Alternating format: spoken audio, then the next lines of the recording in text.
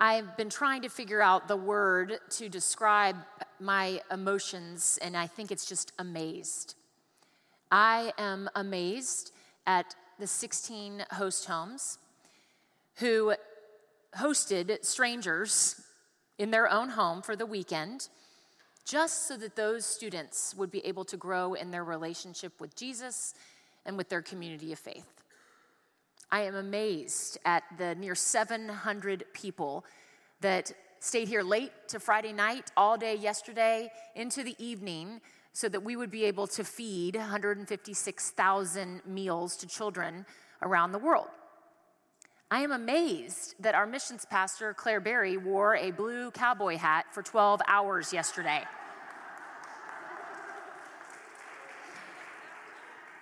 And then I'm amazed that 34 men and women, a lot of them college students, gave up their weekend of leisure, gave up their weekend of doing the chores that they need to do, the exams that they needed to study for, or really the parties that they missed, to care for these students in such a real and honest way. This weekend, I want you to know that the Westlake Hills Presbyterian Church, you lived into what it is to have an abundant life in Christ. And you should be pleased, for God is pleased with your work. For the past 4 weeks, we have been looking at who Jesus is and what does it mean to follow this man and to really live into having an abundant life in Christ. I hope that you've been asking yourself, who is Jesus to me? I hope that maybe you have created an elevator speech in your mind. And what I mean by that is that if you were to get into an elevator with a stranger and they randomly asked you, who is Jesus? Why do you follow him? That by the time you got to the 10th floor, you would be able to tell that person why Jesus is important to follow. But not just for you, but who is Jesus so that we as a community of faith can go back to our homes, back to our workplaces, our neighborhoods, our schools, and we can demonstrate what it's like to follow Jesus. So we saw that Jesus is fully divine, fully human. Jesus gathers us in and then sends us out. And then last week that Jesus is a healer. And today we are going to see that Jesus acted out of an emotion that all of us feel often, and it's compassion. I wonder if you have seen or heard something recently and it just didn't sit right with you. You felt something deep within you and you thought, this is not okay. Artists throughout history have tried to put this into words and into paintings. Marvin Gaye, when he saw that there was this crisis going on in our environment, he wrote the lyrics, "Mercy, mercy me." Things ain't right, they ain't what they used to be. No, radiation under the ground and in the sky. Animals and birds who live nearby are dying. Modern rapper Kendrick Lamar, he has not been okay with this temptation to just live for the glory and the approval of other people. And so in his song, All the Stars, this is what he speaks of that he is not okay with. He says, skin covered in ego. Get to talking, I get involved like a rebound, no control, no off switch in the way that you are bringing me down.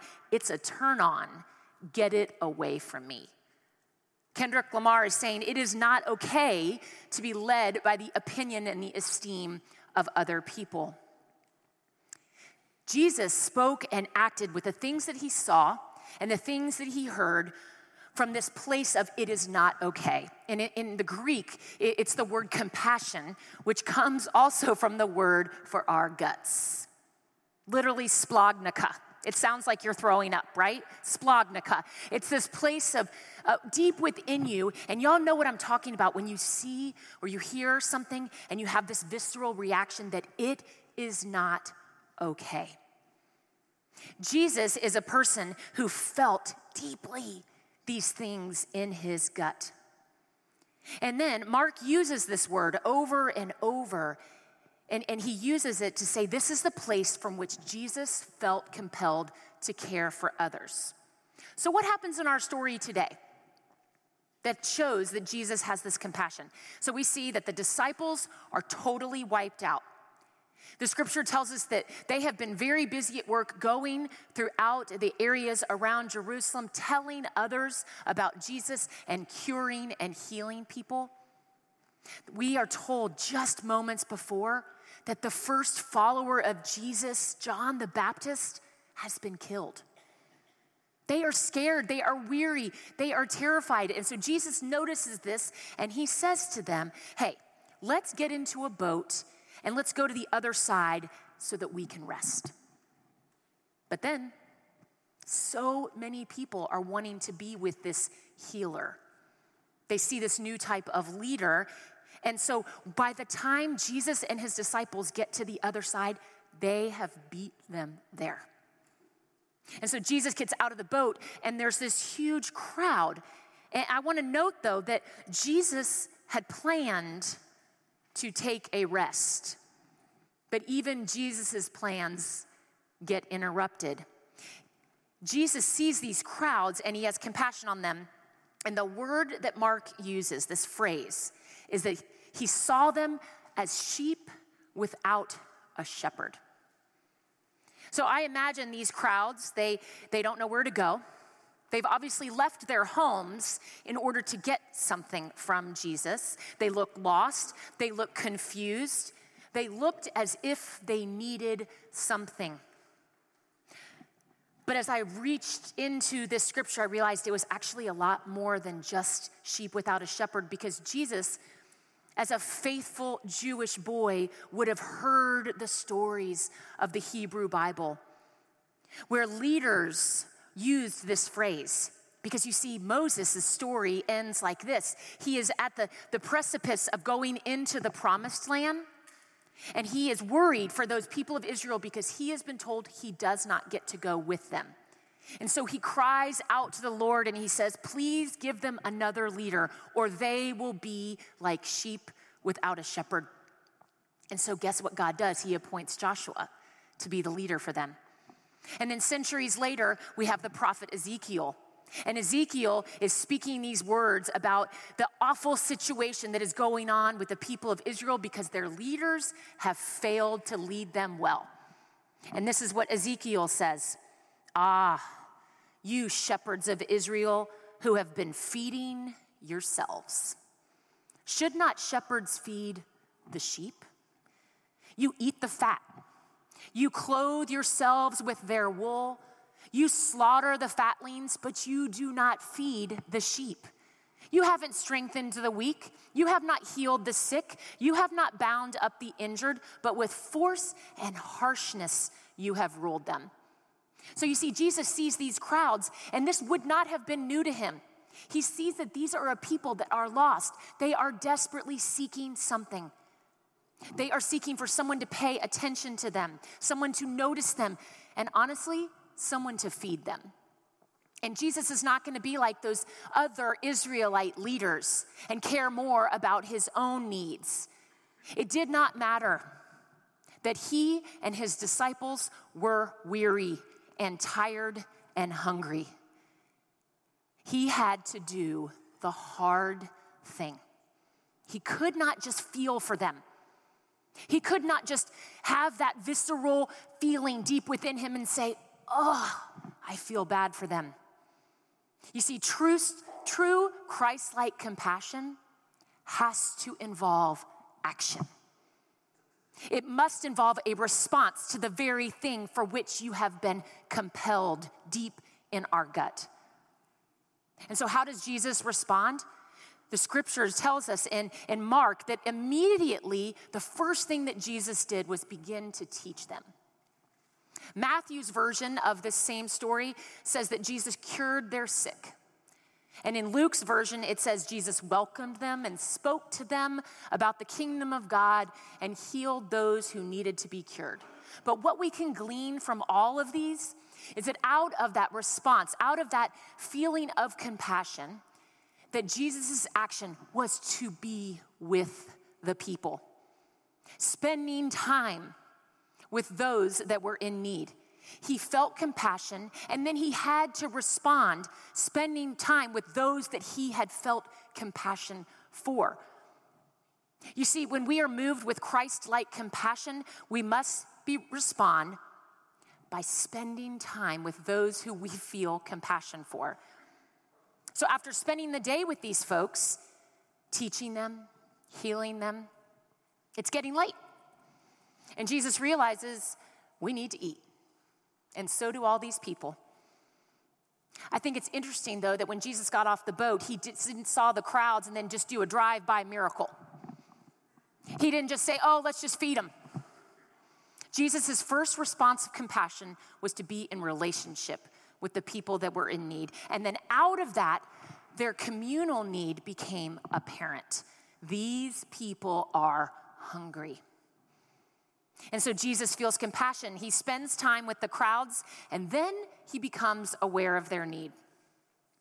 What's so interesting to me is that in that moment, as the God in the flesh, the Savior of the world, that Jesus could have just done, and they would have had like Chick-fil-A or McDonald's, right? It could have been that he just miraculously let it appear. But that's not what the scripture says. Look back what it says. When it grew late, Jesus' disciples came to him and said, this is a deserted place, and the hour is now very late. Send them away so that they may go into the surrounding country and villages and buy something for themselves to eat.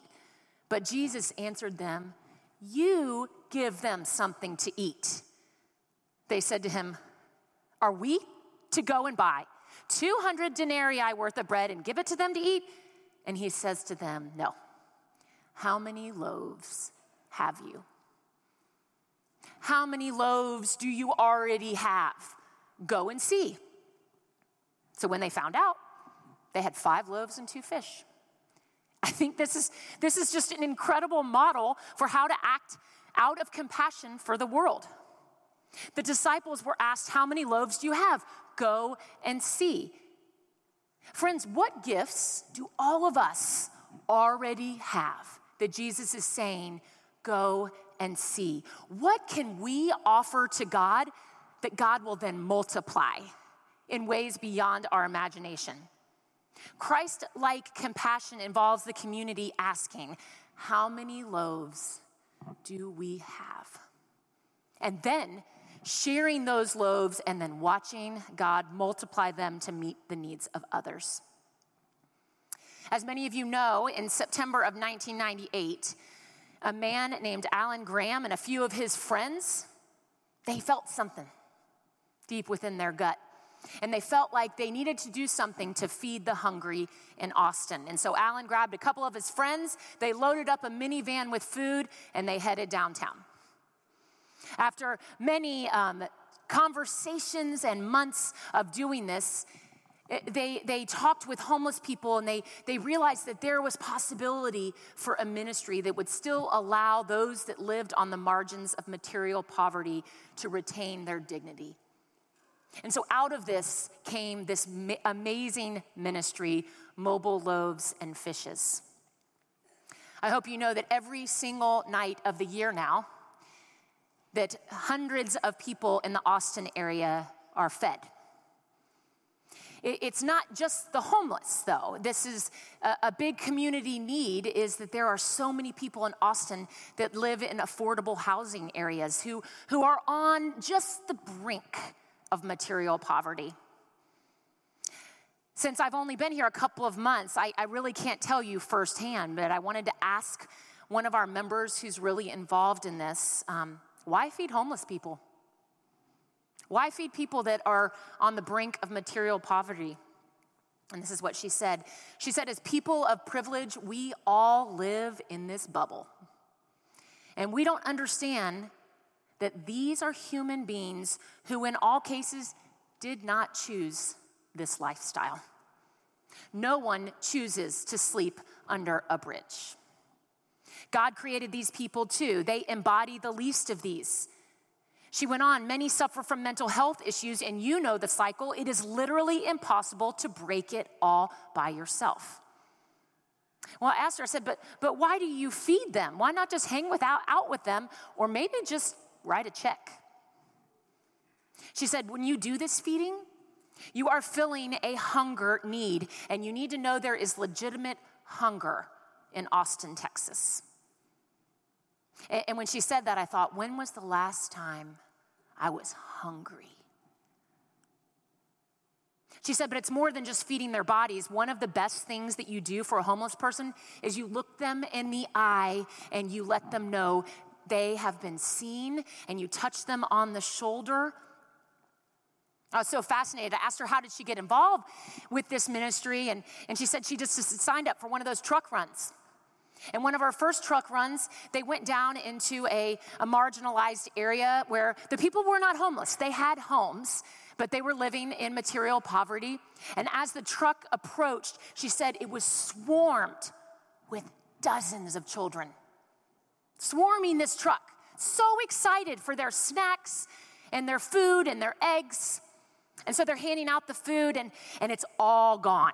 There's not a scrap left. And they're feeling good. We fed all these kids, and then all of a sudden she feels a little tug.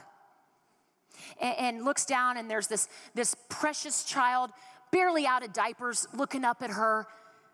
And he says, ma'am, do you have an egg? And she said, how do you say no to a child that's asking for an egg? He wasn't even asking for a cookie. And so then when she went back, she called her mom, and she said, I don't know if I'm going to do that again. That was really hard. And her mom said, that is exactly why you're going to do it again, because we do hard things. I have to imagine that's what Jesus thought when he was on that bank of the lake, and he really wanted a break. And he knew his disciples did too, but he had to do the hard thing, and he had to respond out of that feeling of compassion. Now, I know that there in this space are many type A folks, and you've already begun to consider, how can I fit this acting out of compassion into my schedule? To those of you like this, you don't need a plan. You don't need a plan for this. Let the Holy Spirit lead you. And your schedule and the details of it all will work out with the grace of God as your plan. And for those of you in here who are thinking, there's no way I can offer any compassion to anyone else when I feel so awful about my own self, I want you to trust me on this, that when we act out of compassion, God is faithful. We just sang it. Great is God's faithfulness. God will work in you in ways beyond your imagination to meet the needs of others. As followers of Christ, we are the hands and feet that need to respond to the compassion and those feelings within our gut that we get from the Holy Spirit. My friend who I interviewed shared this quote from Saint Teresa of Avila that I want to share with you all.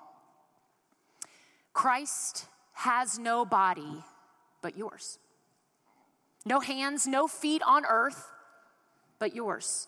Yours are the eyes through which Christ looks compassion into the world. Yours are the feet through which Christ walks to do good. Yours are the hands through which Christ blesses the world. May it be so in my life and in yours. Amen.